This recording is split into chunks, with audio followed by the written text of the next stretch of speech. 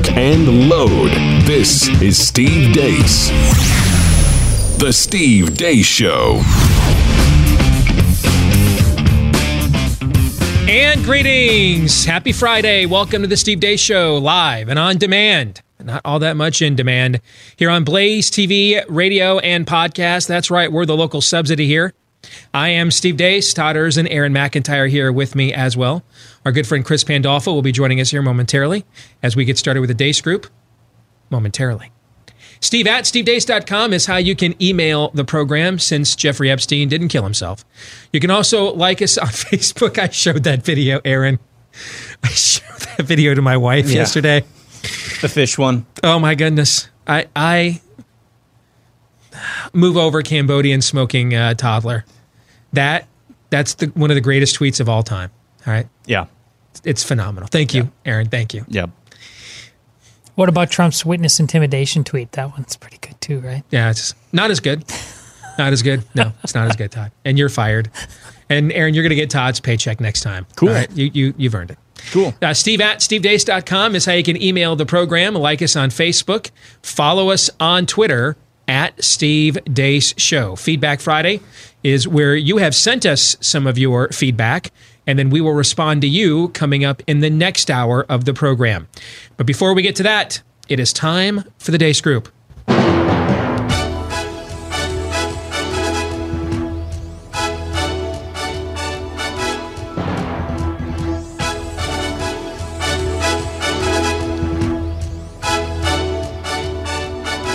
Your weekly look at the week that was, completely and totally ripped off from the McLaughlin Group. We ripped off their logo. We ripped off the music, the format, everything. But there is subsidy too, so there's no copyright infringement here. Plus, John McLaughlin is dead, so I doubt he minds, and very few people are paying attention right now anyway. So let's get to issue one. Bleep Democrats say.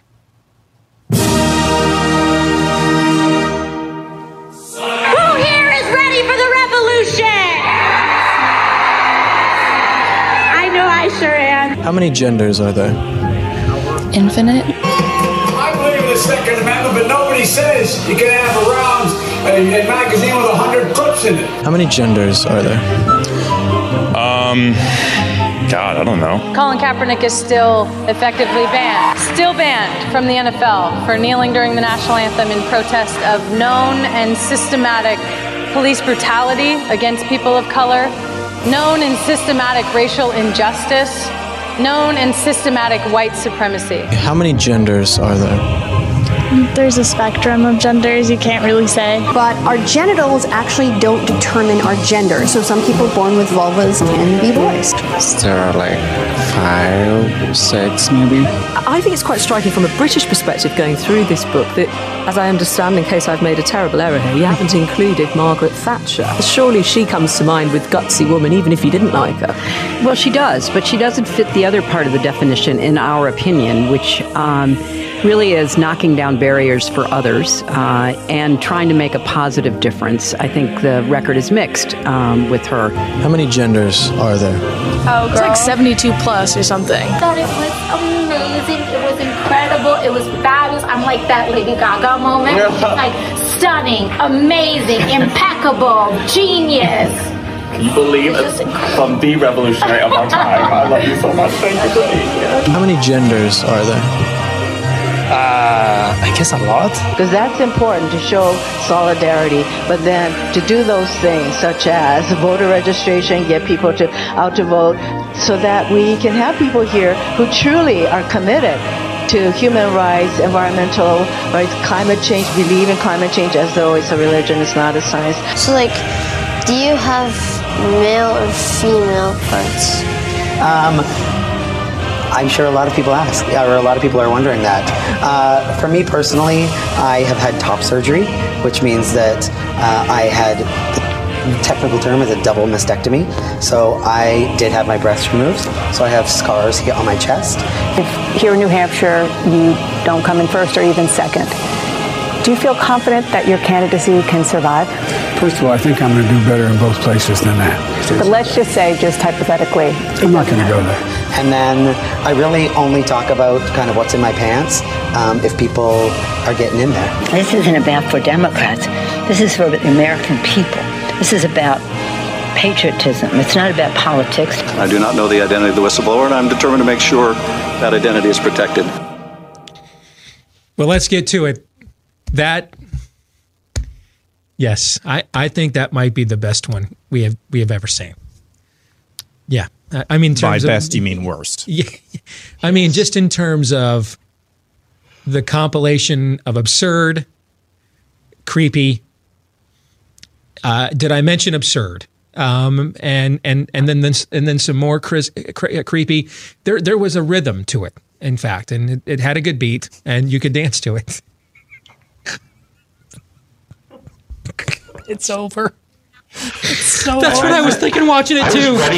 I seriously wondered, how do I word my resignation? I was thinking that as we got to the end. I'm like, why would I come here on Monday? What am I doing? Why did I show up for this? What is going on? And by the way, Epstein didn't kill himself. So what's the point of any of this? For goodness sakes. I felt inspired during that montage. This just happened. I don't know what happened. I lost control of myself and I tweeted out, I don't have a vulva and Epstein didn't kill himself. I just tweeted that while watching this.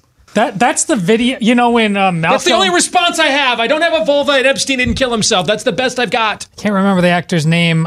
He was one of the villains in the Star Trek where the ribbon comes down, but it's that guy. But he was in A Clockwork Orange, and wasn't he? Malcolm McDowell's character you're talking about? When his eyes are in A Clockwork Orange, and that's the video that they showed him to cure him of his sins right there. They just like, dear God, no. I apologize for having anything to do with this in any way, shape, or form. Well, good luck singling out one particular spectacular form of cray-cray in and amidst that compilation, Chris, but you'll get the first crack at it. Go ahead. Steve, you're asking the impossible. Honestly, my favorite bit, because it was just kind of a return to normalcy almost, is the Joe Biden 100 clips in the magazine thing with the guns. Where he has no clue what he's doing or what he's talking about. And he's running to be the Democratic nominee in a field. And you see what the rest of the field believes in is the rest of the video. He's just a man out of time and confused about where he is. So that's my favorite part, because I really can't have a favorite among all the total depravity that we just saw. This week, I'm going to answer your question preemptively. It's a 10. It's just bat crap crazy. And I really honestly don't know what to do with it. Todd. Well, first of all, the dude in the dress next to Ocasio-Cortez, I loved him when he played the King of Persia in 300. Outstanding. When he led those crab people to taking on Leonidas, wow, it was good. I'm going to have to re-rack that this weekend because really good stuff. So he was Xerxes, was he? Yes. Nice. Very nice. Now, I'm actually going to go... It's so rich, but I think it's the understated one in all that, and it's the kind of thing that ultimately led all to it, is to relatively normal-looking people like Nancy Pelosi saying with a straight face, this is about patriotism, not politics. I mean, that's the genesis of the rest of its stuff. That level of shamelessness and lying and pandering. You are looking at the mother's milk there of all of the crazy. She is the Genesis project of all of that. Aaron.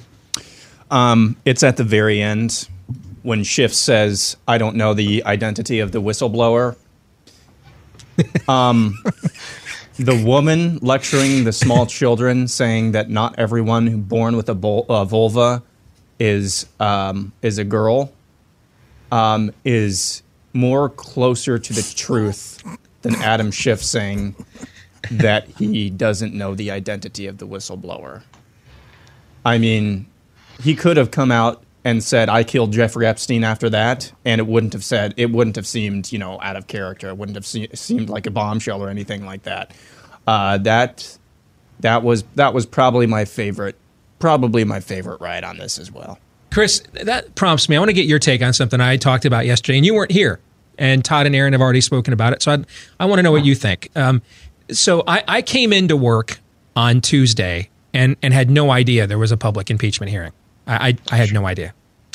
And our typical process here is, before I go get prayed up in the corner stall in the men's room, I'll usually ask the guys on either the way in or the way out, any breaking news I need to know about. I'm on my way out. I asked Todd any breaking news, and he says, hey, well, other than what's going on with the impeachment hearing, I had no idea there was a live impeachment hearing happening. Come again? Right. Yeah. And like I didn't know we were on day 3 of it. I got back from the gym. I turned on the shower. I look at my Twitter. It's blown up with impeachment hearing stuff. I'm like, oh, there's another one today. So I felt after the show, I felt professionally guilty in all seriousness. Like, you know what? This whole thing may be a sham, but it's a historic one. These don't happen very often, although something tells me they're going to be happening every presidency now. I should at least, it's the major event happening in the country right now. I'm a derelict in my duty as a professional if I don't stay informed. And I was serious with myself. So Tuesday afternoon, I decided I'm going to try to get, figure out what happened. And as best as I could, I tried to stay away from our side's media sources. All right. Not saying people, everybody's untrustworthy, but I just wanted to see, first and foremost, what was the other side of the looking glass thinking rather than just going with the straw man argument. And I was really attempting to take this, not the charges seriously, the story seriously. I was trying to. It's also not good for us in terms of traffic and clicks for the host to have no interest in what most people are talking about. Although that's never stopped me before, as you all know. Okay. I got 10 minutes into this, and then I saw the Adam Schiff claim he didn't know who the whistleblower was. I'm out. And I was out. I was Cosmo Kramer. I'm out. I'm out. I'm no longer master of my domain. I'm out. Okay.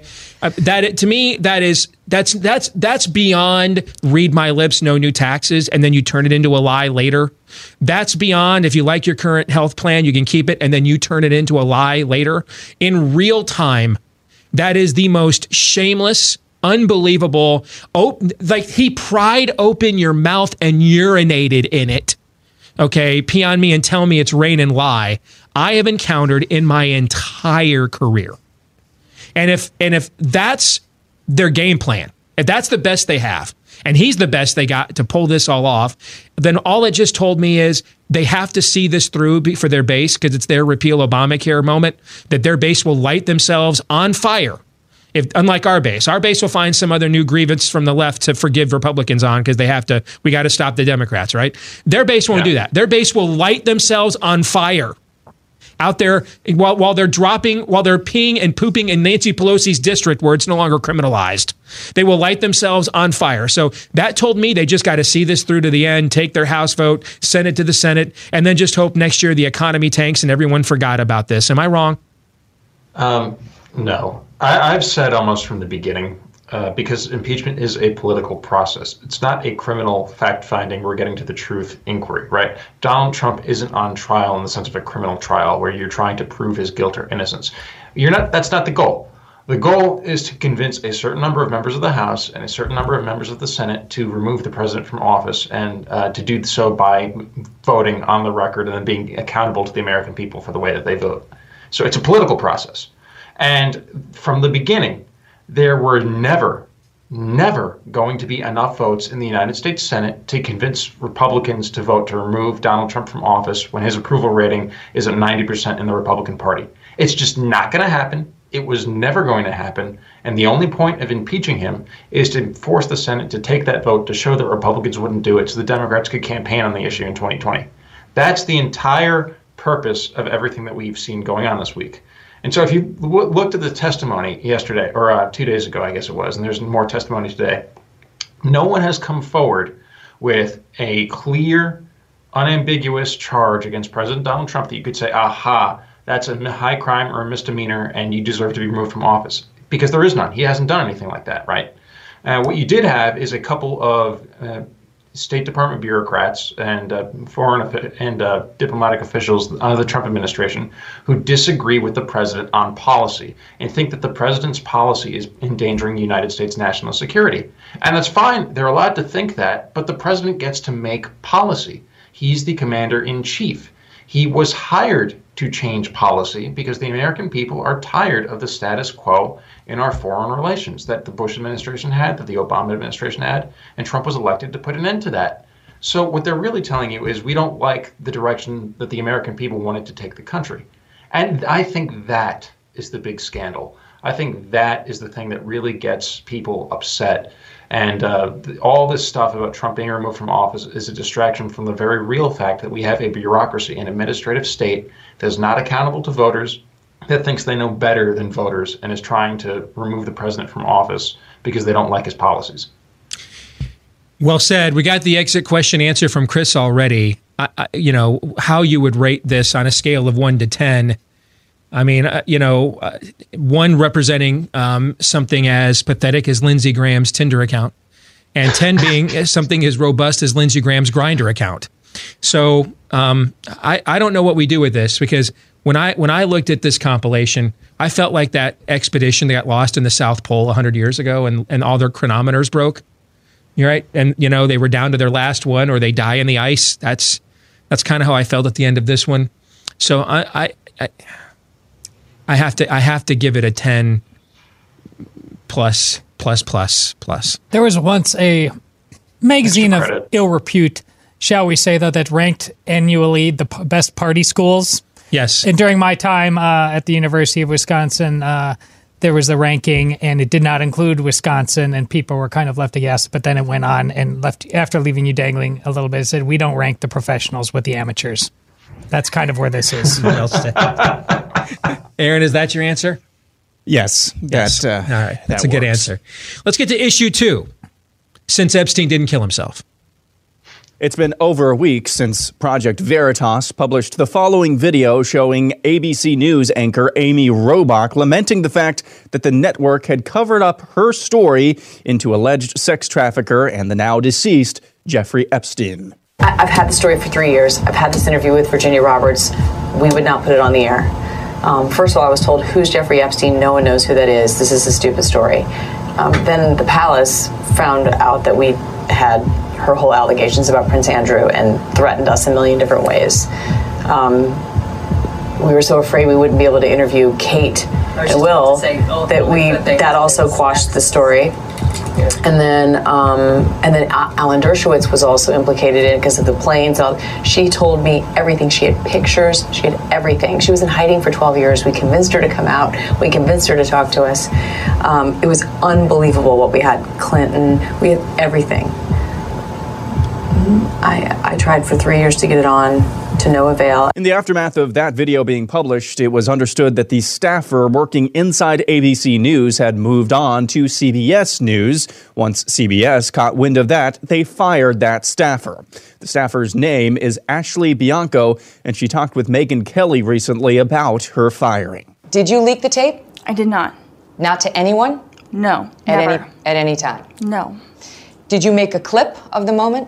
I did, but I saved it in the internal system. James O'Keefe of Project Veritas went on to say later in the week that Ashley Bianco was not, in fact, the person who leaked the footage to him, and that the person who did is still working inside ABC News. This week, O'Keefe came on this program and hinted that there might be another bombshell coming in the Epstein cover-up case. Why do you think I'm late? I mean, I'm always doing things. We got so many things in the works, and I can't talk about any of it. I can't even name the gender of the insider. That's why I limit my radio exposure, because I might accidentally say something I shouldn't. But we have so many people coming to us now. And yes, Steve, the ABC News insider is still on the inside. First question on a scale of 1 to 10. With 1 being as pathetic as Lindsey Graham's Tinder account and 10 being as robust as Lindsey Graham's Grindr account. How worried do you think the media really is, or at least should be, about what Project Veritas is doing here? Todd? I'm going to go with the 5. I wish it was more. I think the motivations for hunting this woman down are more malicious than anything. I'm certain of that. I mean, I know that in my bones, that they just know you are not allowed to go off the reservation here. And since you did, we're going to get you. I mean, I've experienced that firsthand. They would have been fine at the register if I ended up in jail, even though I was innocent, simply because they didn't like me. So I'm certain of that. The level of worry, really, there's just too many question marks, and it goes to what we just saw. What James actually has how much they care over there in the first place. I mean, they are so driven by the progressive religiosity that they might not really be worried anymore. I mean, if they were really worried, would they even present the news on a daily basis as they do, knowing that it really cannot stand up to even basic 101 level scrutiny? So I hope I'm wrong. I hope they're desperately worried, and I hope this whole thing is about to come down, but they're pretty shameless over there. So I'm giving it a 5 at best. What do you think, Chris? I think Todd's exactly right. I'd rate it a little lower, like a 3. They're not worried about James O'Keefe. They think James O'Keefe is a twerp. They think Project Veritas is a twerp, and they don't think that they're worth their time. It's why Brian Stelter didn't cover the story at all, right? They are hunting this whistleblower at ABC to be vindictive, to make sure that everybody stays on the plantation and that nobody has any outside thinking, and to ensure that like everybody follows this kind of almost Stalinistic code of we are the progressive mainstream media, we are the truth tellers, we are the gatekeepers of what is and is not news. And anybody who goes outside of that is a conspiracy theorist or a fake news person, and they're or a racist or a bigot, and they're not worth listening to. And so that's what's going on. I think that's how I think it's evident in the way that they're behaving. You know, they're isolating staffers at ABC and trying to get people to turn in each other. They're hunting this person down.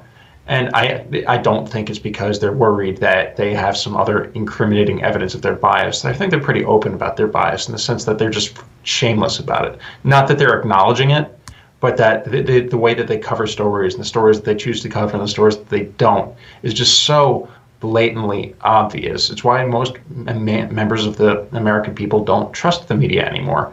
And they just don't care, because what they're doing is they know if they can come up with a headline that drives conservatives crazy, it'll ramp up the liberal base, which gets them clicks. And they also get hate clicks from conservatives. And that's the business model. So I don't think they're worried. I think they're just going to keep doing what they're doing. And I don't think they feel guilty about it. So I agree that I don't think that they're worried, Aaron. But, you know, the Germans weren't necessarily broadcasting back to Berlin the Allied gains at the Battle of the Bulge either, their last stand. Okay, so let's alter the question to how worried should they be? So how worried should they be? Can I alter the question even further? Sure. I'll answer that. But so the question is, how worried should they be about James O'Keefe or people like him? This entire situation. Let me answer the first one. How worried are they? It's a 1 because of James O'Keefe. How worried should they be? That's got to be like a 10. And they proved that this week, and let me explain why I think that is the case. How worried should they be? They are extremely worried about people on the inside of their organizations blowing up whatever incrimination that might be on their hands, whatever blood, if you will, might be on their hands for things like this. I brought up, and I can't remember the story we were talking about earlier this week, but I brought up it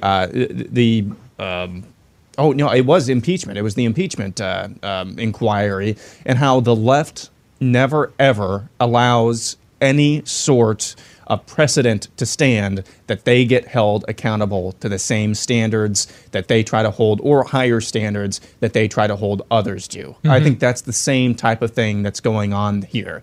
I think they are incredibly worried about people on the inside blowing stuff like this up. On the other hand, they know that as far as their on-air personalities go, those are a dime a dozen. They can just go and get another person from Los Angeles or Chicago or whatever big city, bring them up to the big leagues and pay them enough to say whatever they need to say. But I think they should be worried about people on the inside, which is why ABC colluded, if you will, with CBS to get this poor Ashley Bianco fired from this job. So that's the part that they are worried about and should be worried about if they're, if I'm just saying from their point of view, they should be worried about that type of stuff as well. Either one of you want to respond to what Aaron just said?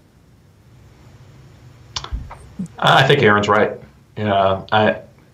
The potential here is because they are so kind of, we all think they're not worried yet, right?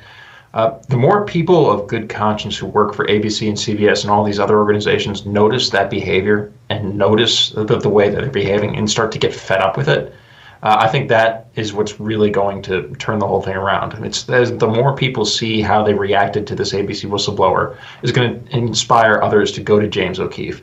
And it's going to inspire more of these stories to get released. And, the more that they get exposed, I think the worse it is for the mainstream media, but the better it is for truth.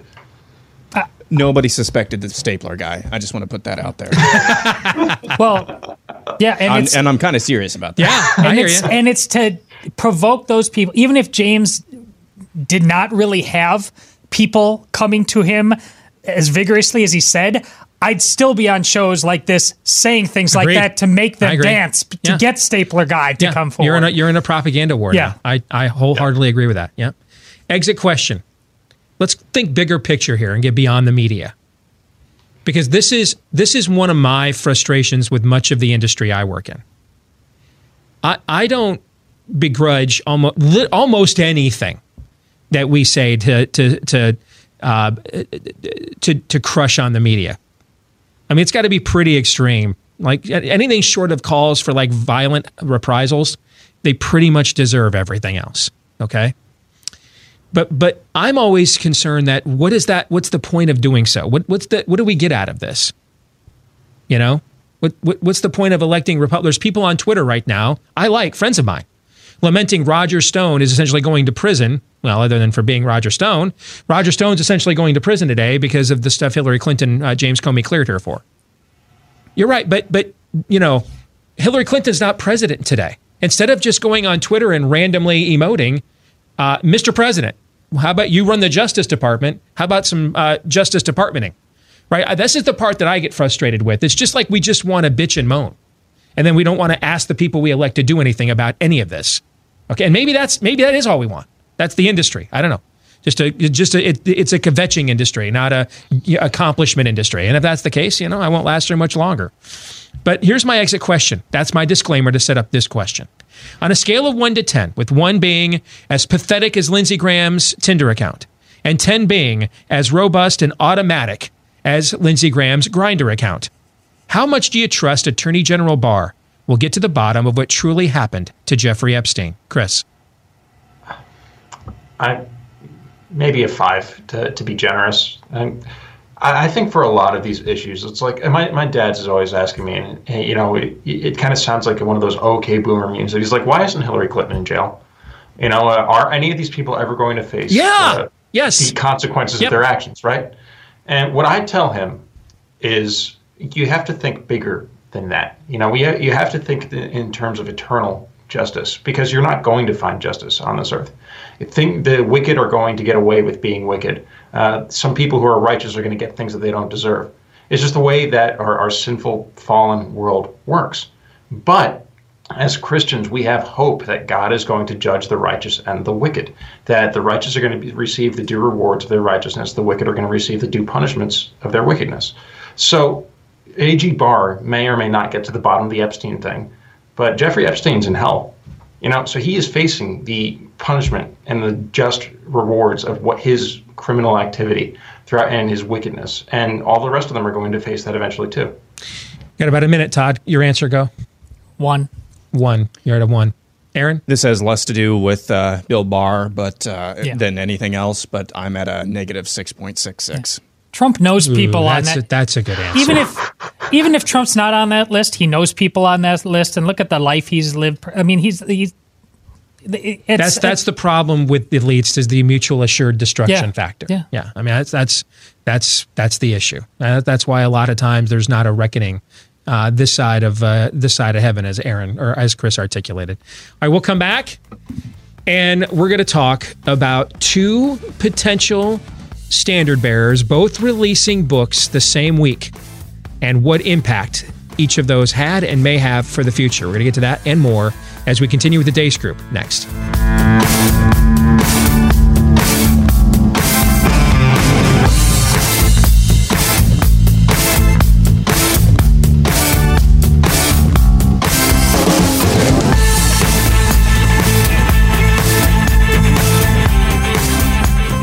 Folks, we have a special offer for you today because we are living in a world full of the political uncertainty we were just talking about, but financial deception as well, fueled by overvalued stocks and bonds, which have created massive financial bubbles worldwide, with one exception, and that's gold and silver, which have held their value over history better than any other asset class on earth by far. So here's our amazing special offer to illustrate our commitment to helping you protect your financial future. Our friends over at Swiss America have agreed to virtually give you one of the most popular precious metal U.S. coins ever minted, well below their cost, for just $18.50 each, less than $20, delivered to you while supplies last. That's right. It's exclusive offer right here to our Blaze TV, radio, and podcast listeners and viewers, but you must call Swiss America to take advantage of this. 800-289-2646 is the number. That's 1-800-289-2646. One more time, to get one of the most popular U.S. silver minted coins. And why is it popular? Not because it's pretty. It's popular because of its sustained ROI. If you want to get this for $18.50 delivered to you, 1-800-289-2646. Let's get back to the Deace Group. Todd Erzin, Aaron McIntyre, Chris Pandolfo here with us as well. Let's get to issue 3. The book battle is on. Don Jr. versus Nikki Haley. Donald Trump Jr. and former ambassador to the United Nations Nikki Haley both have new books out, and their media circuits have been something else. We'll start with Donald Trump Jr., who has just been dropping bombs. We've all done things that we regret. I mean, if we're talking about bringing the discourse down, Joy, you've worn blackface. Whoopi, no, you said that Roman Polanski. I'm sorry, and don't. You said that Roman Polanski, it wasn't rape when he raped a child. So let's talk about let's talk about this. So you want to bring this up? The question came up. I did not go in blackface, please. No, she was not in blackface. Thank you. Nikki Haley made waves in her book with her claim that some inside the Trump administration pressured her to work against the president's agenda while she was the U.S. ambassador to the United Nations. Or did you at any point feel a need to tell the president, hey, this is what these guys are doing? Well, I did tell the president. I mean, keep in mind, Sean, this is one page out of 250 pages of the book. But I did tell the president, and I did tell the National Security Advisor, H.R. McMaster, and there were others that knew of my concerns in the process. And let's keep in mind, I mean, what I have said is this wasn't that these guys thought this was a rogue president.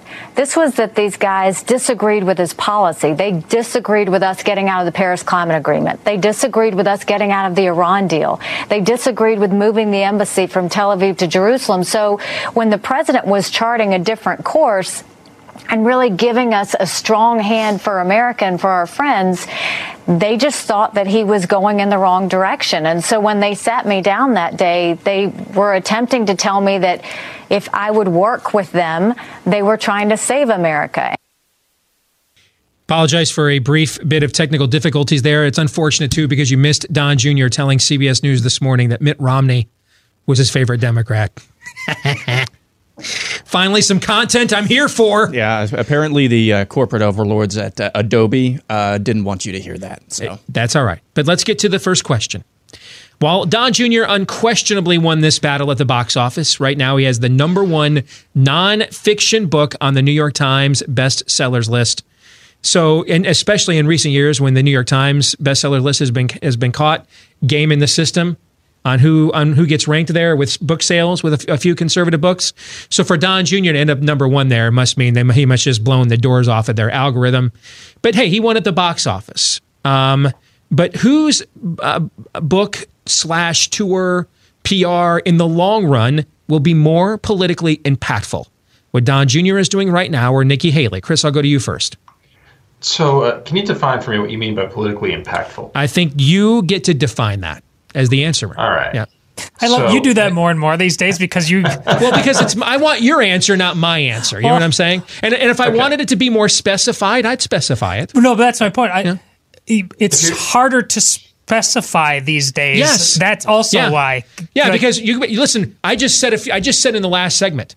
Too much of the industry I work in is about kvetching about injustices than once you elect Republican, getting them to do something about it. So if it's the kvetching side of this, Don Jr.'s winning this in a rout. Okay, I mean, this isn't even close. Now, that doesn't mean he's not winning the substantive side of it either, but if it's just the kvetching side, this isn't a debatable point, right? Okay, does that better specify the question for you, Chris? I think so. Okay. So when you're doing a book tour, there's really about 3 or so reasons that you do a book tour, right? The first one, obviously, is to make money. You're trying to sell an idea and you want to make money off the idea. But specifically in the realm of politics and media, politicians release books to increase their name ID and to get on TV, usually in anticipation of running for office.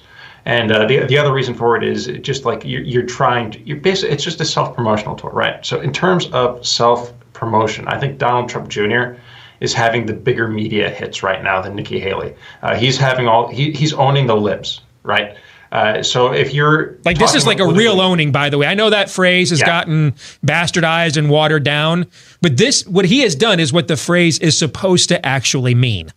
Yes. Okay. And so like, if you're the type, if you're thinking about whether he has any aspirations to run for office, I'm ignorant of what he wants to do. I know he said in interviews before he's gotten bitten by the political bug. He really likes campaigning around the country. He likes riling up Republican crowds because he's more conservative than the rest of his family. He understands the language that we speak, and he's able to articulate those things in a way that relates to voters, even in ways that his dad can't. You saw that you even saw that in Cleveland at the convention, to be fair to him. Yeah, exactly. You saw that 4 years ago. I thought he actually gave the only, really, because Cruz gave and I had a bit of a hand in that speech. Cruz gave a higher-minded speech.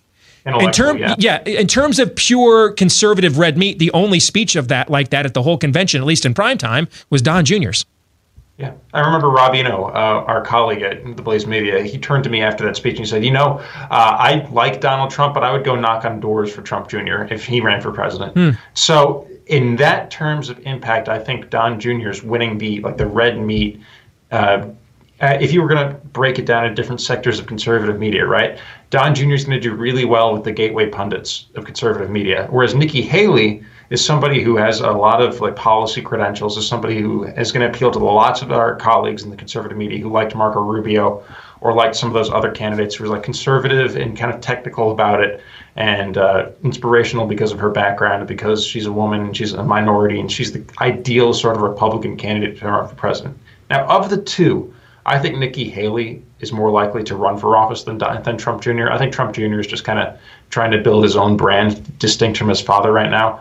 I don't know what his political ambitions are. I'm pretty confident that Nikki Haley wants to run for president, or at least is taking concrete steps towards that in 2024. Chris, don't you think, though, that Rubio wing it's one thing to out Rex Tillerson, who is you heard me say this on this show from the 5 minutes after he was nominated, the whole time, the 2 years he was here, one of maybe the worst decision Trump has made in his presidency. And I said it right after his nomination was picking that guy. Okay. And if he had worked in any other industry other than oil, he could have been Hillary Clinton's Secretary of State. But John Kelly is someone held in very high esteem by that Rubio wing you're talking about. Her naming him and outing him and throwing him under the bus. Isn't that her kind of, landing on MAGA Beach and burning the boat so she can't get back and go on the other side even if she wanted to? I can't imagine that Rubio technocratic crowd, she curried any favor with them at all doing that to John Kelly. I don't think she needs to curry favor with him. I think the favor's already built into her identity as a candidate. I think going forward, she needs to build the credentials of the people who are skeptical of the Rubio crowd, right? And as far as the Rubio crowd or the establishment we're talking about, I think that the John Kellys and the Rex Tillersons are more in the Reince Priebus, Jeb Bush lane than they are even in the Marco Rubio lane, right? The establishment is kind of this amorphous term for Republicans we don't like, right? But there are classes, but there are classes of Republicans in different wings of the party, and so there's the total I'm just here to be in power, Mitch McConnell, do whatever it takes. If it's conservative, that's convenient for me. If it's not, I don't care. I'm just here to burn the grassroots down to get what I want party, right? Mm-hmm. Then there's the people who are conservative but aren't very courageous about it. They're kind of like the way Mike Pence was when he was governor of Indiana. Good analogy, yeah. Right, he supported the Religious Freedom Act, and then when things got the heat, he backed away from it for political reasons. And then there's like you're always saying, the crusaders. Trump Jr. is more of a crusader for the things that he believes in, and I don't know if he's so much of a cultural conservative as we are. He doesn't seem, at least to me, to be a warrior on the abortion issue or things like that. But in terms of like fighting back against the media, yeah, he's on a crusade to put these people in their place. Nikki Haley isn't so much of a crusader yet, and maybe she's trying to take steps to be that way. When she's calling out the deep state, she's trying to appeal to some of the voters that Trump appeals to. So that's a very long-winded answer. All right, so let's get somebody else in here then.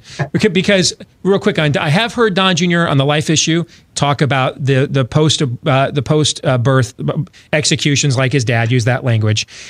But other than that, he hasn't said much at all about it that I've seen. He has been very outspoken on trainee madness. Yeah. He has been very outspoken about that. Todd, your thoughts? Who wins here? Haley, they both won. Haley gets him by a nose because I don't think Don Jr. really didn't answer any new questions or concerns. I mean, he went on The View and it was excellent at picking the low-hanging fruit. Haley, I think people are concerned to the crowd that wants a genuine maverick. And yes, we need to take that word back from John McCain because he was not a maverick in a good sense of the word. They wanted to see. We were all surprised at how Nikki Haley, not that we didn't think she was competent, but the stones that she had navigating the Trump world and that UN, but people needed to see that it survived past that and it didn't default back to just what you thought of her before. That needs to survive in her. And you hit on that earlier this week about the constituencies she needs to bring together. Yep. I think she did that here. Okay. Aaron. Yeah, and I'm going to go with Don Trump Jr. right now, but I will say, just because I think he has been more outspoken on a lot of things that a lot of people care, that have a much broader appeal than just the whole deep state thing, even though that does have a broad appeal in this particular instance. I will tell you, though, that as soon as Nikki Haley comes out strongly against trainee madness, and I don't know if she really has yet, but if she makes that a big part, or at least a regular part of her talking points in the years to come, and why do we keep bringing this up? It's because of what I said yesterday at the beginning of 3 Questions. There is a freaking cross-dresser, a drag queen that showed up to the impeachment hearings day one.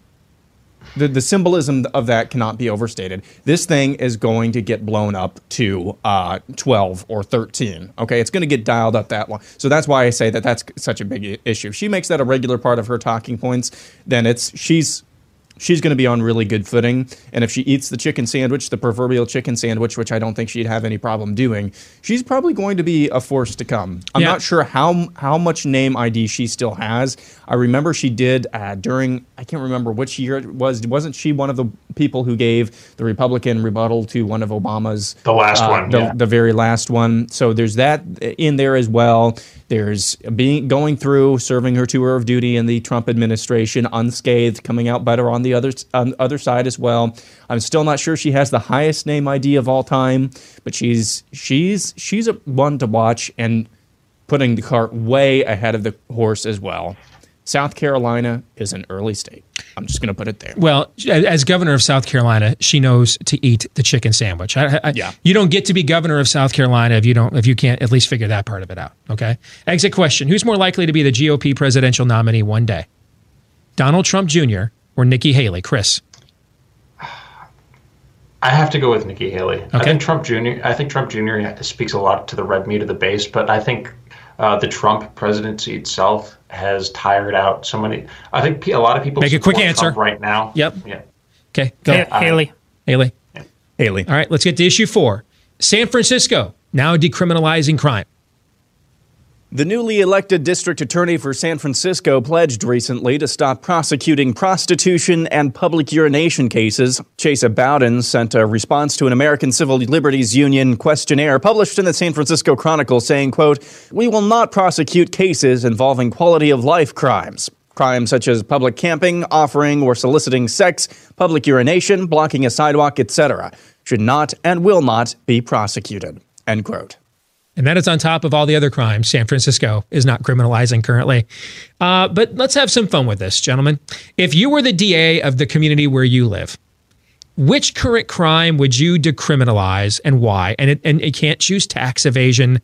Okay, that one's too easy, and we would all agree. All right, so Aaron, you get to go first.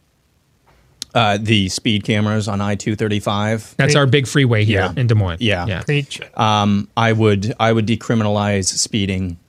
I would criminalize traffic cameras in general. I would go the opposite direction. If there's any traffic cameras whatsoever, those are illegal, and whoever puts them up should be put in jail. That's another reason why I don't go into the heart of the city, because we don't have those kinds of traffic cameras out in the suburbs where we live. Yeah. That's another reason why. Todd. I say this as a non-smoker, but smoking in public, private establishments, restaurants. If you want to have, right now we're forcing people into, host the right kind of gay wedding in people's private establishments, but they aren't allowed to determine for themselves if they own a restaurant, if they want to allow smoking or not. It's just preposterous police state nonsense. If that's the way you want to go ahead and let people decide accordingly. I did not see that one coming from you. But why does every single place need to be Puritanized? You mean based on the people that founded the country, the Puritans? They sucked. It didn't go so well either at times. We wouldn't be here. You sound like Sir Robert Amari dunking on Thomas Jefferson. Don't Jesus juke this. We wouldn't be here if it weren't for the Puritans. I'm just saying. Did the Puritans smoke? Probably. Yeah. Probably. Let's be why the whole gel movement making Nazis out of cigarette smokers, and I'm not one. It's stupid. All right, Chris, what's yours? I would keep the liquor stores in town open past 7 o'clock. Because right now they're forced to close at 7 o'clock. Sometimes I work late, and sometimes I go home and I don't have a drink, and I want to drink, and I want to go buy something, and I can't. So that's what I would change. So you're a lush. All right, let's get to predictions. All right, Aaron, go. Todd thinks the Puritans were bad, and Chris is a lush. All right, see, this is the truth comes out. Aaron, you get to go first. Predictions. I think before December 15th, I believe that one of the top 5 in the national polls in the Democratic race will be dropping out of the race.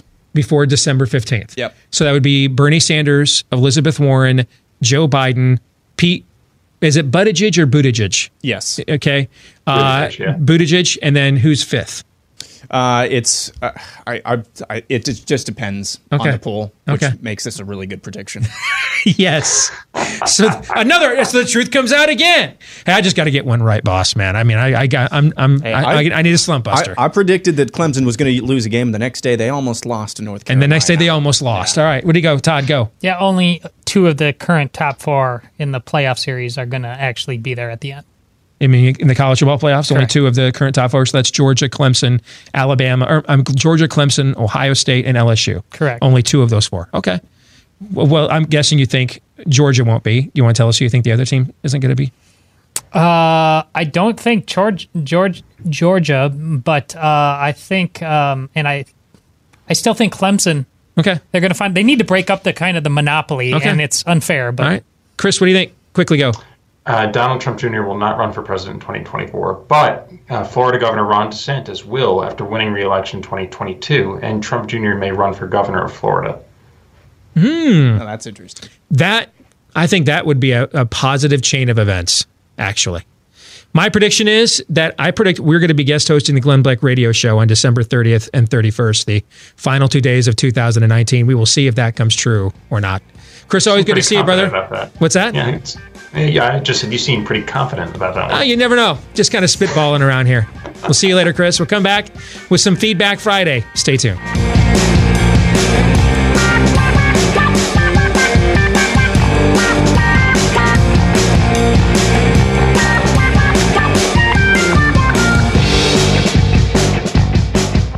And we're back with Hour 2, live and on demand on Blaze TV, radio, podcast. Steve Deace here, Todd Erz and Aaron McIntyre here with me as well. Don't forget, if you are listening to us today via the podcast, if you wouldn't mind leaving us a 5-star review wherever you choose to podcast from, we would be very grateful, because the more of those we get, the more people like you we tend to find. Thank you to the thousands of you that have left us one of those 5-star reviews already.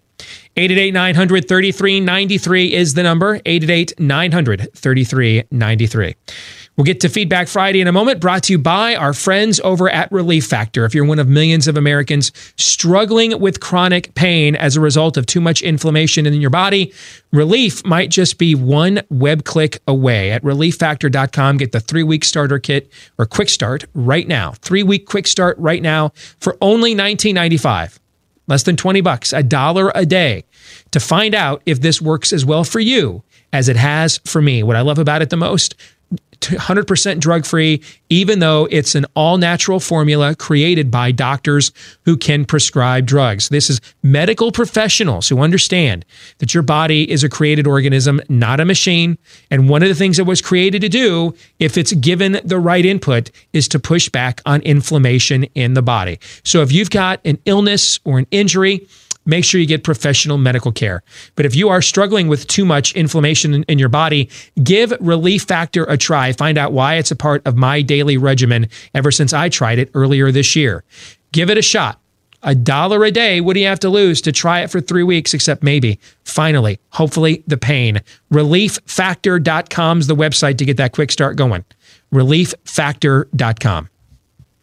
Gentlemen, you ready for some Feedback Friday? Always. I've got to begin. Several of you have brought this to my attention. I committed a major faux pas from a broadcasting standpoint yesterday. And when I share this with you guys, you're going to be like, how did we do this? Okay. So this is on me, ultimately. All right. This is from Ryan Boyle. It says, I love your show. Never miss it. But the movie review segment from yesterday was very frustrating to listen to. Can you guys please let us know what the list of movies were that you actually reviewed? I was eventually able to figure out what movie you were talking about on most of them, but usually not until halfway through the discussion. All right. And I had several of you email me about this yesterday, and you're dead right. We just forgot to name the movies on like almost every single one of them because we played the trailers. Yeah. We're looking into the camera. The Blaze TV audience is looking in on their screen, and they can see it as well. Well, there's a massive podcast audience to this show, and we left you guys out in the cold. That is totally on me and my bad. Okay. Can I do some victim blaming, though? I'm going to do some victim blaming. This is why you need to subscribe to The Blaze, blazetv.com/Dace. Nice. Use promo code Dace to get 10% off. Yes. Your order. Some of you even asked me if I did this on purpose to entice you to subscribe. I wish I could claim that was the case. First of all, that wouldn't be how we roll anyway, you know? But no, I just blew it, man. So we reviewed 10 movies yesterday. Can you guys remember the titles to the 10? Obviously, we had The Last Jedi. Yes, right? I'll name them in order. Go ahead. The first movie that we reviewed, I'm trying to look this up right now. The first movie that we reviewed was The Report. That's the movie. That was the very first movie. That was the movie about redeeming terrorists. Be nicer to Muslim terrorists for Christmas. The second one was Ford versus Ferrari. Or Ford v Ferrari. Beautiful Day in the Neighborhood was number 3. Okay. 21 Bridges was the fourth one. Richard Jewell, the story about the guy who maybe was framed. Yes. That's definitive, not in debate. Yep. Seberg was the 6th movie. Bombshell, the Megyn Kelly movie, was the 7th or the 8th movie. Star Wars was the 8th movie. I'm sorry. Little Women was the 9th movie. Can't wait for that one. In 1917. The World War I movie, I believe, was the final movie. So those were the 10 movies that Woody chose to highlight as releases he's looking forward to this holiday season. He did a good job. Overall, he did a good job. Yeah. I mean, Amazon clearly believes their entire audience is Rachel Maddow viewers, given the 2 movies they've got coming out this month, right? You mentioned Muslim terrorists are your friend, and we should be nice to them. And then what was the other one? Was Seberg. Seberg. Oh, the Black Panthers are magic. Yep. Yeah, the Black Panthers were magical. That was the other one, right? Got some actress from Iowa. I was born here. I've lived here off and on a lot of my life. I've never heard of the woman. You haven't heard of her? Aaron, you've lived here your whole life, right? Yep. Never heard of her? Nope. Okay. Well, there you go. Let's get to the feedback elsewhere. My bad. Terribly sorry about what happened with that yesterday. I hope it won't happen again. All right. Amateur mistake. Kaylee says, I'm not sure if you guys know about the TLC show I Am Jazz. Pardon me. No, I don't. But Jazz, a young boy wanting to transition into a girl, received hormone blockers and a sex change before the age of 18. All of it documented on TV. How is this possible? I'm so frustrated that society is allowing this to happen and even parading this poor child on national television. He did not have much tissue after hormone blockers to form a vagina, and he had complications after surgery. Probably, Kaylee, the same people in... Let me backtrack for a second. About 4 years ago, I walk into a room and my wife is watching something on TV. And I ask her, what is this? New reality show I've never heard of. She goes, you are not going to believe this. She said, I couldn't believe this is on TV. And I cannot believe everybody here is not getting arrested. And I asked her what it was called. And the show was called Sister Wives. All right, about folks that are openly violating the polygamy laws, and it's being televised. And there was actually a court case a few years ago, where I think it was I don't know if they live in Utah or another state. I don't follow a lot of these shows. I don't know. Okay, but whatever state they lived in, I remember writing about it or mentioning on the show at the time. I don't know, maybe you remember this, Todd. Whatever state the Sister Wives guy and his wives lived in was actually going after them for violating the marriage law, the polygamy law. And then after, it wasn't the first one, Windsor, it was the second one, the second marriage ruling from the court. After the second one, they then lobbied a defense based on that court precedent that said, why can you single us out with what we're doing, right? What sense does that make? Okay. And then the state ended up backing down. Whether you agreed with them backing down or not is a separate issue. But I would agree they were rightfully afraid that this would be used as a precedent, them continuing to go after this because you may not like this, I don't. But the argument is, if we're going to let one of the ultimate bastardizations of the marriage law ever conceived take place, right? Why wouldn't we let the original bastardization of the marriage law that's older than, Western civilization to happen, right? Yeah. And so the attorney general of that state was rightfully, in my view, afraid that this would be used as the next opening of the latch of Pandora's box, and just decided to not pursue prosecution of the Sister Wives clan. So this is not unique with an open flaunting and violation. Now, I don't know what the laws of that particular state. I've never heard of the show I Am Jazz. I don't know what the laws of the state he lives in say about your ability to be mutilated prior to the age of 18 and who can sign off on that. I don't know that. But let's just assume, for the sake of Kaylee's email, that the state that he is in doesn't permit this, and it's happening anyway, and they're filming it. This wouldn't be the first time we have seen this on one of these, shows that are really heavy with these kinds of reality programming. It's been going on the polygamy side for several years now.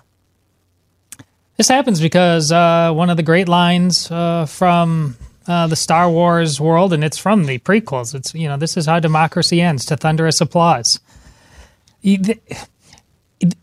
Within the scenario you're talking about, there's a fairly small cadre of, the TV execs, the physicians involved, the particular family, the lawyers. I mean, there's several moving parts, but still, compared to what we see going on elsewhere, in the state of Connecticut, entire crowds of people at track meet after track meet after track meet have stood there and applauded and let it happen, and then went on and rewrote the record books. There are 2 or 3 boys who are now the state champions in Connecticut in any number of girls' track events. And people have just watched and signed off on it. That's where we live now. Or silently consented to it. Yeah. There's any number of the things we see on Aaron's montage on a daily basis or things. There's laws on the books so where a sheriff could walk in and say lewd and lascivious behavior and arrest them and make the point. And yes, of course, then the legal challenges would be interesting. But you wouldn't have to make anything up. This stuff goes down in Texas.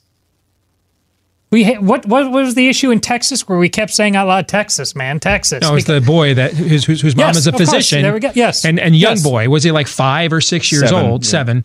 The young boy, his physician mother wanted to be able to mutilate, turn into a girl. Same thing. So and the reason I can't remember that, it's obvious when you say it, is because day after day after day, we have, it's what Aaron said, transgender madness is in our face around every corner. Of course it's going to happen now, and it happens ultimately because we acquiesce. Yeah, as we speak right now. And I don't like people on I generally don't like interacting with people on Twitter who don't use their real name in their bio. But I'm starting to understand it a little bit more, because the flip side of that are the people who are so afraid of the small minority who will fire you from your job if you toe one step out of line on social media with what the outrage and cancel mob want to do for you. And that's the reason I think some people don't use their real names, is because they want to say their opinion, and they want to let people who are on platforms like this know what they are thinking out there as well, without actually having to, forfeit their livelihood. So I understand that to some degree. And the reason why I've been understanding that even more recently is because my roommate right now, and I've brought this up multiple times, and it's really interesting since the last year and a half that he's been going to Simpson College here in Iowa, liberal small school here in Iowa. It seems like the progression of the backcrap crazy stuff that he has to put up with is a 1-to-1 ratio with the stuff that we talk about on this show every day. As we're speaking right now, he's attending something called a Trans Education Summit at the Iowa Events Center. He sent me a video of the bathrooms, and in front of the actual placard that says men's room is a sign that says gender neutral bathroom. Showed me a picture of pins with all the pronouns that they're supposed to use, and just this this is mandatory for him. He wants to teach PE someday, but he has to jump through all these hoops. He has to toe the progressive line as well. And again, it is a combination of, going back to the original email again, it's a combination of cowardice from people who know better, and 2, shows like that wouldn't be on the air if executives didn't think that there was some market or they could be making some money off of it as well. Mm-hmm. I don't know which one is more disturbing, but there are 2 sides to this. It's the people who won't speak up, and it's the people who are who consume this type of stuff and really don't care about it. I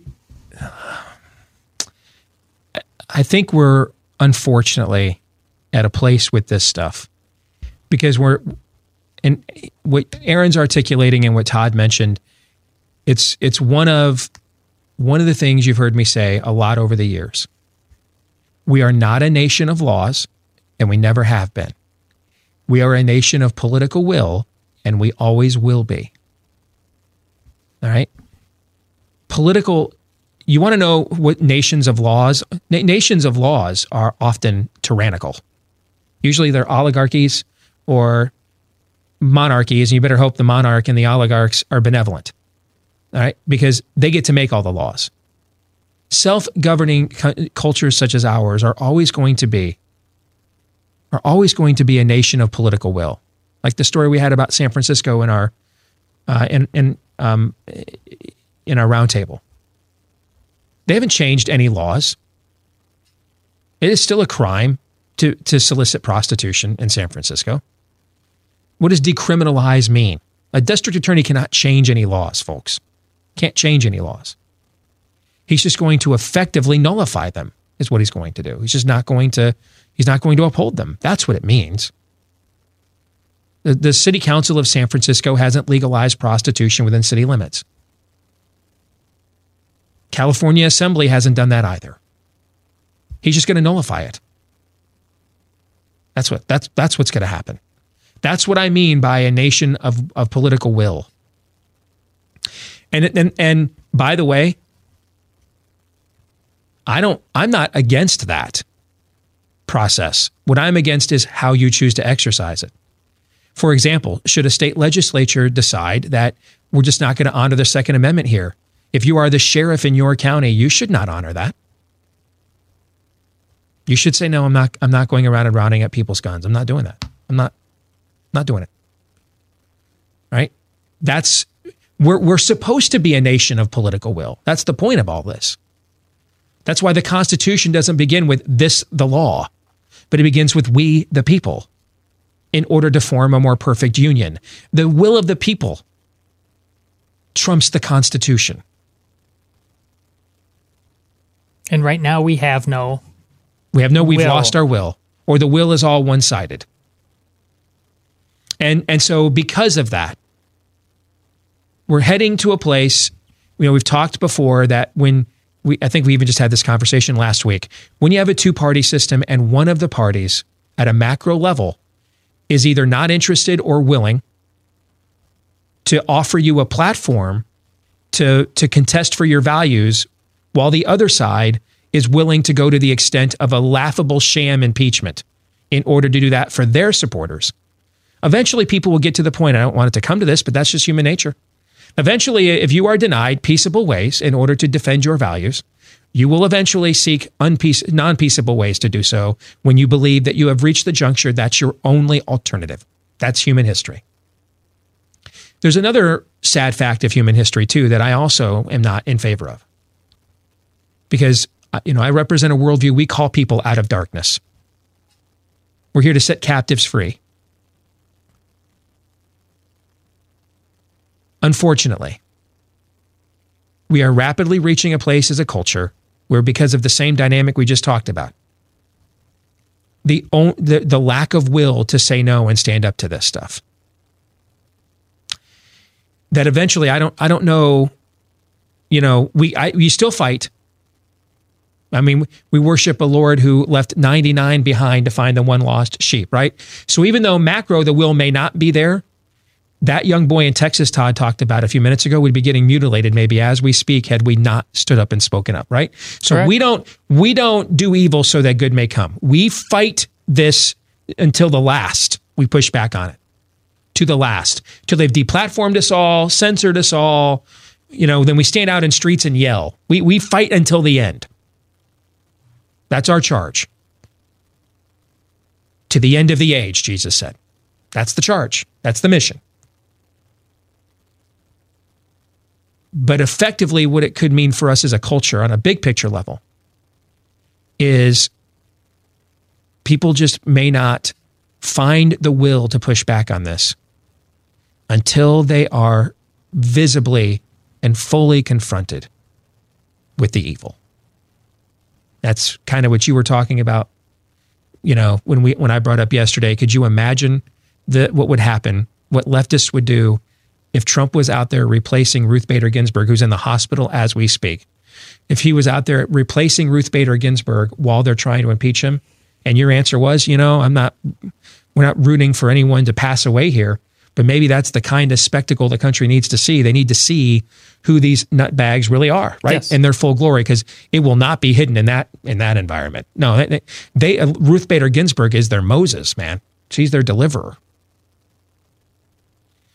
And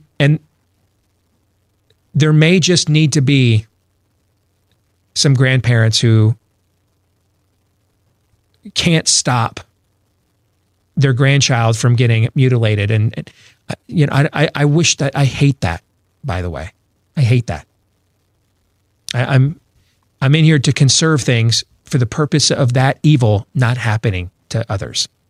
That's why we're trying to conserve this stuff, so that it doesn't come to this. But ultimately, if they don't want to listen, then, the only consequences that can therefore be left when folks have been given over to their own depraved minds this is where you learn the wages of sin is death. And I used to say this to my worldview students that I taught. The scripture doesn't say the penalty for sin is death. It doesn't say the verdict or the sentence for sin is death. It says the wages for sin is death. Like my students would come to me sometimes and say, why did you give me an 84 on this test? I thought I did better. And I would tell them, I didn't give you anything. Did I give you the answers? Did I take your test? Who took the test? You did. So I didn't give you anything. You earned this grade. This is the grade you earned. I gave you the test. You put in the answers. I graded the test based on your answers. It's the grade you earned. If you don't like it, earn a better grade next time. This is what it means. Similarly, this is what it means for the wages of sin is death. What is a wage, gentlemen? Something bestowed upon you? What is a wage? Something you earned. You earned it. You earned that puppy. And Jesus said the worker is worth his hire. You earned it. You signed up for this. You volunteered for it. Do not be deceived. God will not be mocked. A man will always reap what he sows. What's the laws of reaping and sowing mean? What you earned. What you put into the ground is what will come out. What you earned. What you did. What you did. What you did. What you did. And I think if we're not there, we are rapidly approaching a Romans 1 period in our culture where they're just not going to listen to warnings.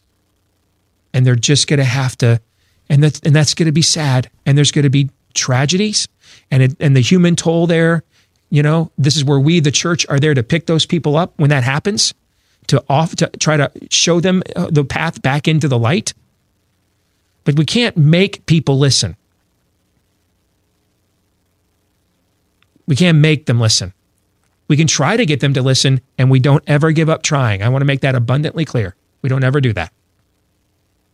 Even at my bottom, my darkest moment, Jesus knew in advance that I was going to engage in that, and he died for me anyway. All right? So we love because he first loved us. I don't ever stop trying. But we also know that there comes a moment where they stop listening. And we may be approaching that moment. Pharaoh's heart may be hardened, Todd. I don't think we're approaching it. I think we're there. We might be. That's a sad time. Yeah. But we might be. We might be. Todd Saffel asks, why is gay conversion therapy homophobic, but gender conversion therapy is brave acceptance of your true self? I just answered this. That's why I waited to get to your email until I had this little monologue. Because we're not a nation of laws, and we never have been. We are a nation of political will, and we always will be. And the political will is with mutilating yourself and mutilating your own children. And that's where the political will is. And will can and should be attached to reason, but obviously it doesn't have to be. And this is a perfect case in point. Did you want to add anything to that, Aaron? Yeah. There's not a whole lot more, I don't think, to say about this particular issue. I would echo what Todd said towards the end there, that we are there. Because when you're in the muck and the mire and you just listen to the show every day, or you do this show every day like we do, it's really easy, even from day to day, week to week. We say that every week with Bleep Democrats say montage.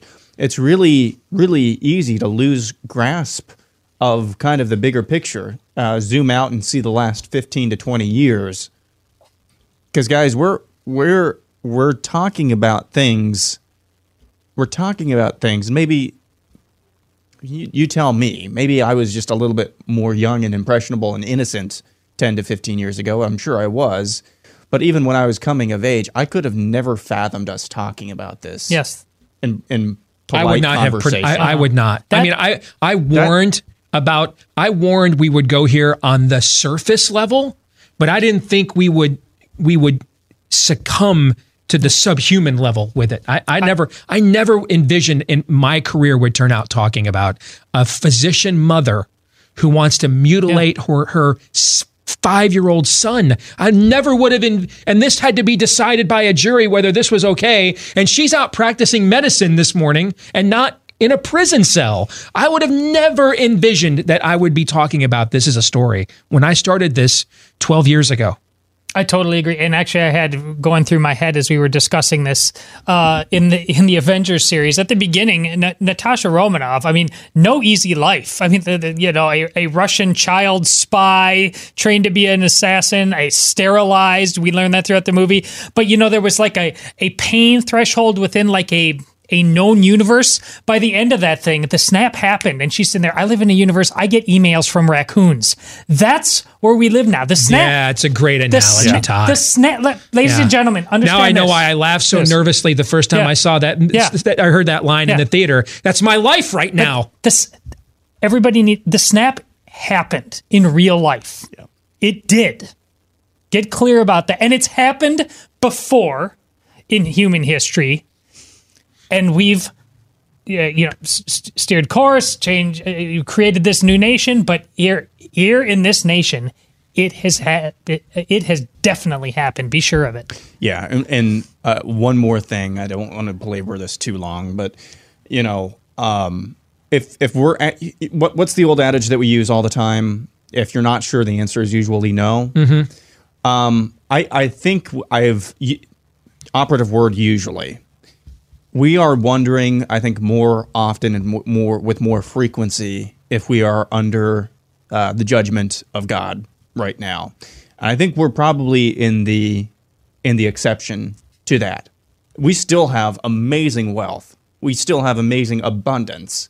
But if the Egyptians had any self-awareness at all, they might have said when the first plague came, is this judgment? Well, yes. But can it get worse? Yes. I mean, God was moving during the first plague, during the fifth plague, during the sixth plague. You get what I'm saying. Yes, and it can get worse, but that doesn't mean that that things are necessarily, in terms at a material level, bleak. So there's that as well. Todd, I think the analogy you just drew, I think you just blew my mind. And I'm dead serious, man. That the snap occurred. We are living post-snap. And we get emails now from raccoons. Yeah. It's true. It's not an analogy, it's a documentary. Yeah. I've talked before about when we were on the front lines of the marriage fight here in Iowa, and I would talk about what you guys are really doing is denying gender. And they would be adamant. No, it's not true. That's a slippery slope argument. And I would take their argument to what I envisioned was an absurd but maybe attainable slippery slope. And they would vehemently deny it. And we are so way past what I thought was an absurd and attainable slippery slope. I am discussing things when I started, it was 13 years ago when I started doing this full time. I would have never envisioned I would be having these conversations on a daily basis. Wow. I mean, like, wow. It's Friday. I did my best. That's your day. He did bring it again, but that's... Post-snap, that survived. Yeah. I can still have my Fridays. Wow. It's a good thing we have a break because I can't come up with anything really smart to say right now. I'm going to need a few minutes to gather myself after the observation that you just made. We'll come back, get to more of your Feedback Friday here, live and on demand on Blaze TV, radio, and podcast next.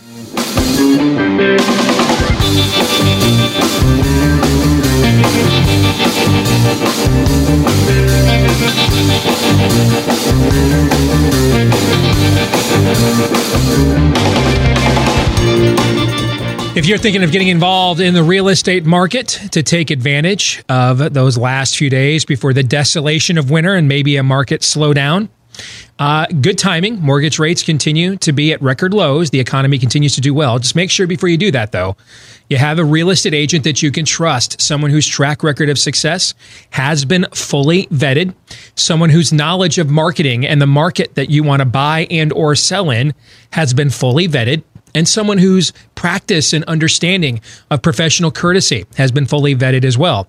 Very relational process between you and your agent. If they are able to build a rapport with you, it makes it far more likely it's going to end up being rewarding for both of you. All right.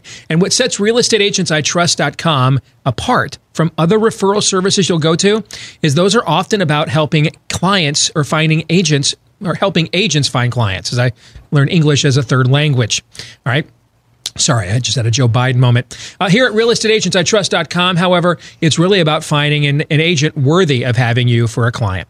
So if you want to be found to have an agent worthy of having you for a client, someone that has been found to check all three of the boxes I just mentioned, go to the website, realestateagentsitrust.com. That's realestateagentsitrust.com. Forgive me, I'm a little flummoxed because we were talking about this during the break. Do you guys remember? Let's just kind of have a repeat of the conversation because I think our audience needs to hear this. All right. Do you remember Justin Amash had to leave the Republican Party because the Mueller report, he thought, detailed clear definitions of high crimes and misdemeanors and abuses of power, right? Yes. And then he even came out with a Twitter thread laying out specifics from the report that he thought met that threshold. And we went through each and every one of those here on the show. And in our opinion, collectively, I think we kind of had the same collective opinion, if I recall. You know what? You're right. I'll just go with my own opinion. No, we did. We did. Okay. It was more or less. Yeah. Okay. We all more or less thought that the most troublesome thing that Amash articulated was the allegation that the president directed someone to be dishonest or lie to Congress. I think, in general, just take away the names. In general, are you comfortable with the president directing his underlings to lie to Congress? In general. That's what I remember. Yeah. And so we said, I think I even said at the time, if I was in Justin's office, I would tell him, don't come out with 20 tweets. Pick the strongest one that you think makes your point and stick with it. And that, to me, when the two of you agreed, that was his strongest one. Mm-hmm. Especially in light of Roger Stone being found guilty by a jury today of 7 counts or 7 counts that largely stem from what? Lying to Congress, investigators, etc. Doesn't that seem like war and peace compared to what we're doing today? Like literally nothing Amash brought up. That was his can't even moment. He had to leave Team GOP. I certainly don't begrudge anybody for leaving Team GOP. I left many, many moons ago. That just seemed like a weird flex, bro. All right, that seemed like a weird flex, but okay.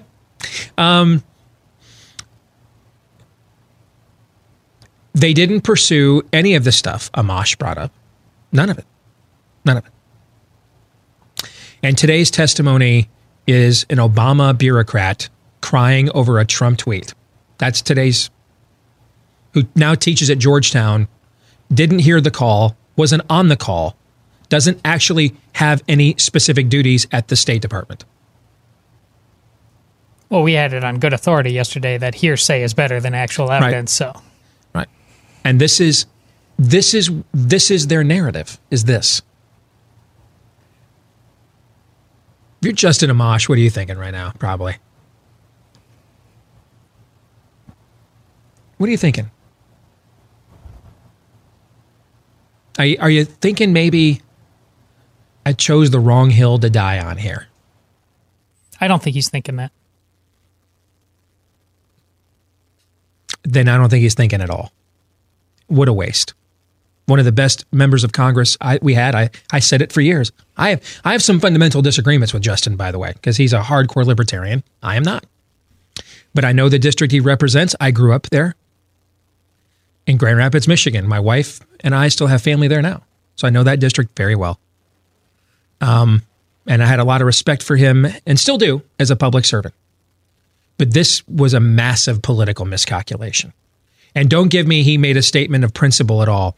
This is not a, somebody asked us yesterday, when do we know it's God's will or it's just not an act of individual courage, right? Didn't we get a question along those lines yesterday? Sure. Okay. Mm-hmm. And this is an example of it. Maybe it's really courageous as an individual construct to go out there and violate the two-party, duopoly and all that other stuff.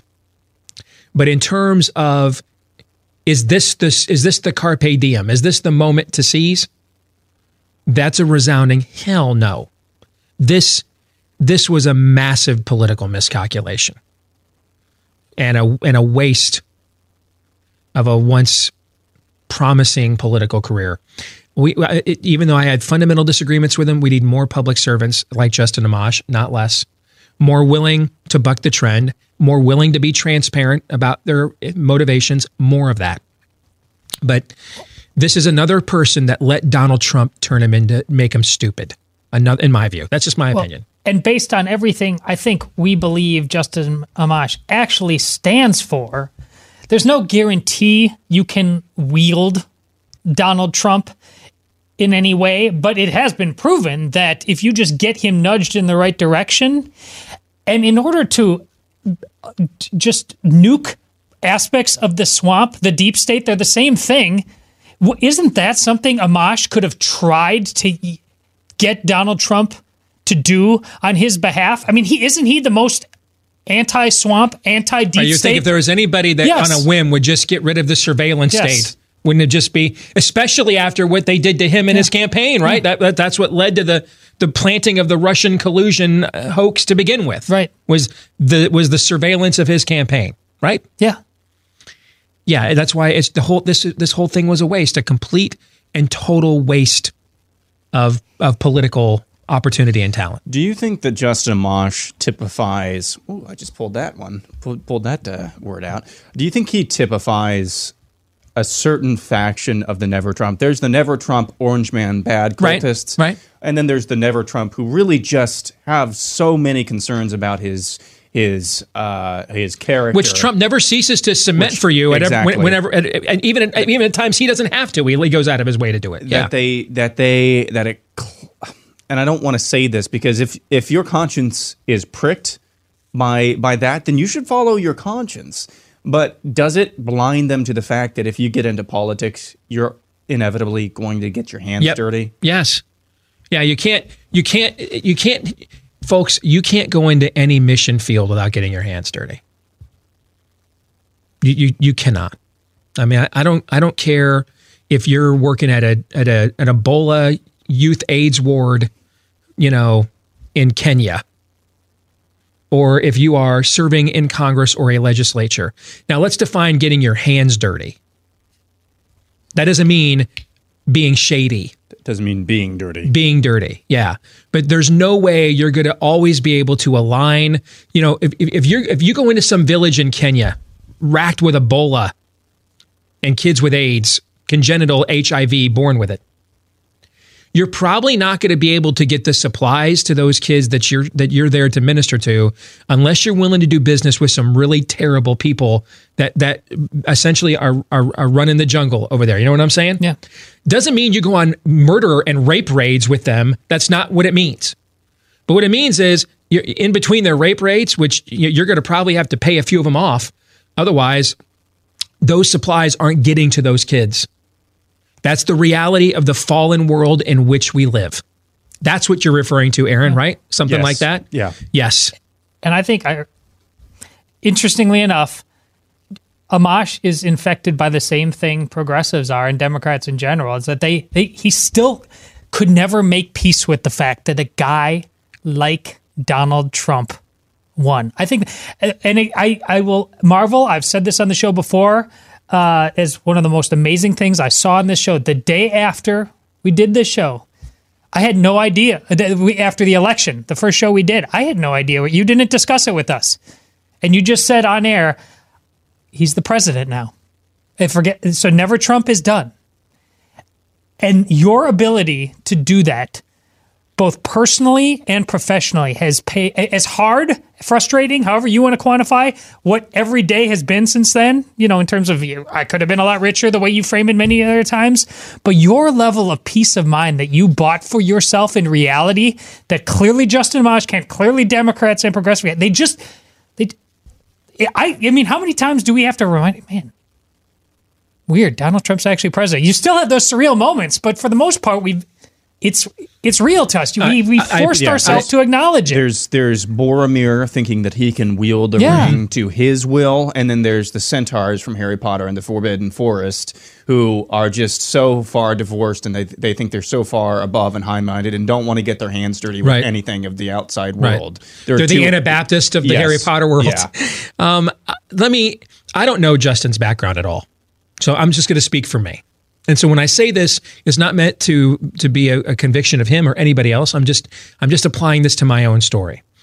I always kind of smile when you bring this up, Todd, because it really wasn't that difficult for me.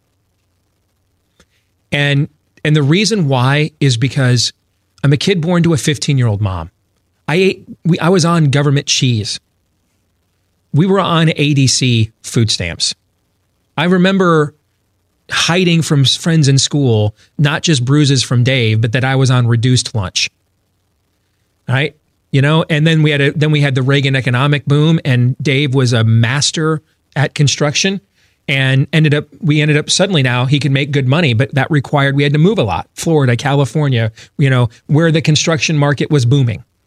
I went to 11 or 12 different schools, K through 12. I bring all this stuff up because I have my issues. We all do. But I think you guys can say this working with me closely these last 5 years. I really don't believe I am better than the audience I represent. I just don't. I'm going home to the same house in Iowa I have lived in since 2006. Aaron, you've been there. It's a nice house, right? Yeah. Yeah. Do you think it's probably though the least nice house of anybody who has a platform of my magnitude that you could probably imagine, though, right? It looks like a house owned by a guy named Steve from the suburbs. Yeah, it's just a regular nice house.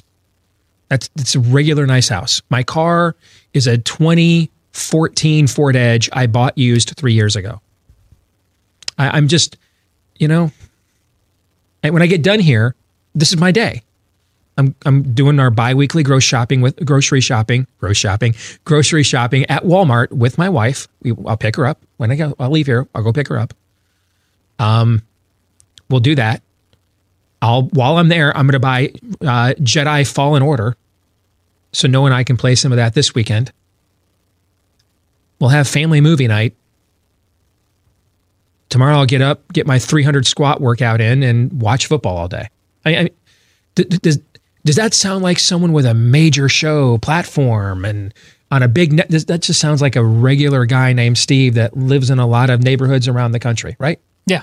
So I don't do the jet set thing. I don't, I didn't get a lot of speaking engagements to begin with, but they've really dried up post-Trump because I don't really fit neatly in either of your camps, and then there's other people that are just like me, but they're bigger names. So why wouldn't you get them? I mean, for example, I'm booking a speaking engagement, Glenn Becker, Steve Deace. Todd, who are you hiring? Does my paycheck depend on this? No, you can be honest. You're hiring who? Glenn Becker. Yeah, because he's going to bring in 100,000 times more people, right? That's the reality of it. So I just live a regular life, except for this job. Everything else in my life is very typical of a guy my age. Very typical. And I'm not on cable news all the time. I'm not at the Capitol all the time. I'm not surrounded by people who think that they're better than you all the time. And so it was very easy for me to come in here the day after the election. In fact, it was really the only option I had, which is because here I didn't look at it as I need my reservations about Donald Trump confirmed for my ego. Or I need to punish you because you didn't listen to me. We didn't even do that during the campaign. When people were right, we said they were right. When they were wrong, we said they were wrong. But I want what's best for my country. I want what's best for my kids and the future. It doesn't benefit me on any level whatsoever if Donald Trump fails as a president. I don't get anything from that. Nothing. Well, I don't benefit whatsoever from it. That's also true. Forget if it's stupid to pretend Barack Obama didn't win 2 presidencies when they happened as well. You need to deal with the reality you're presented with. Yes. Yeah. And I think what gets difficult for people when they don't live in a place like Iowa and they spend most of their time in a place like Washington, D.C.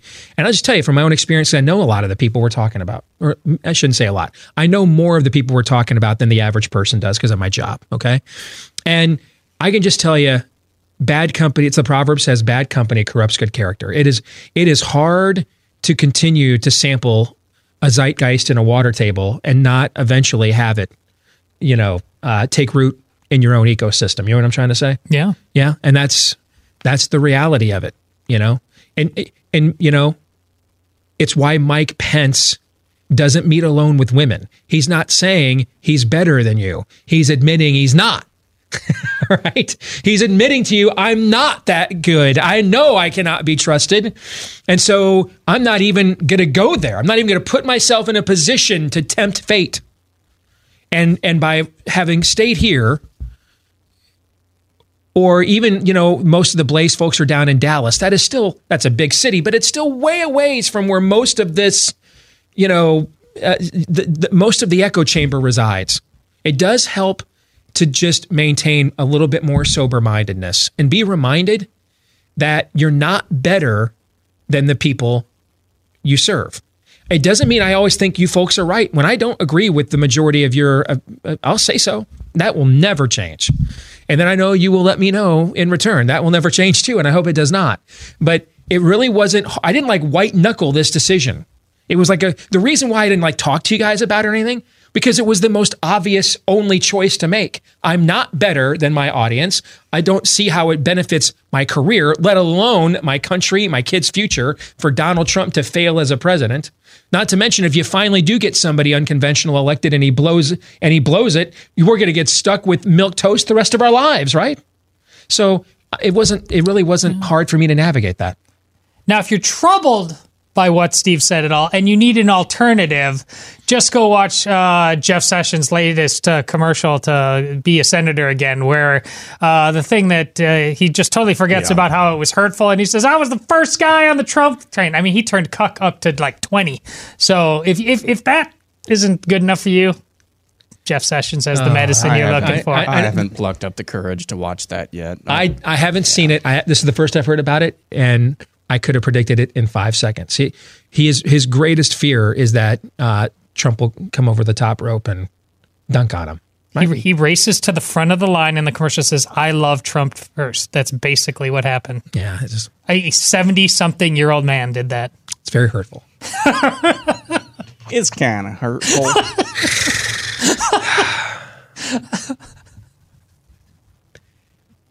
The snap happened. I'm telling you. I'm not saying most of this stuff is fake. Yes, I am. Yeah. In fact, that's pretty much exactly what we're saying. We're going to stick around and do a little overtime for those of you that are Blaze TV subscribers. Since it's Friday, it will be our best and worst of the week. And if you are not yet a Blaze TV subscriber, blazetv.com/days is how you can become one at a reduced, discounted subscription. Go there right now. For the rest of you, we're going to tape it for you. Then it'll be up there here shortly. And for all of you, have a great weekend. And we will see you again on Monday. Until then, John 3:17.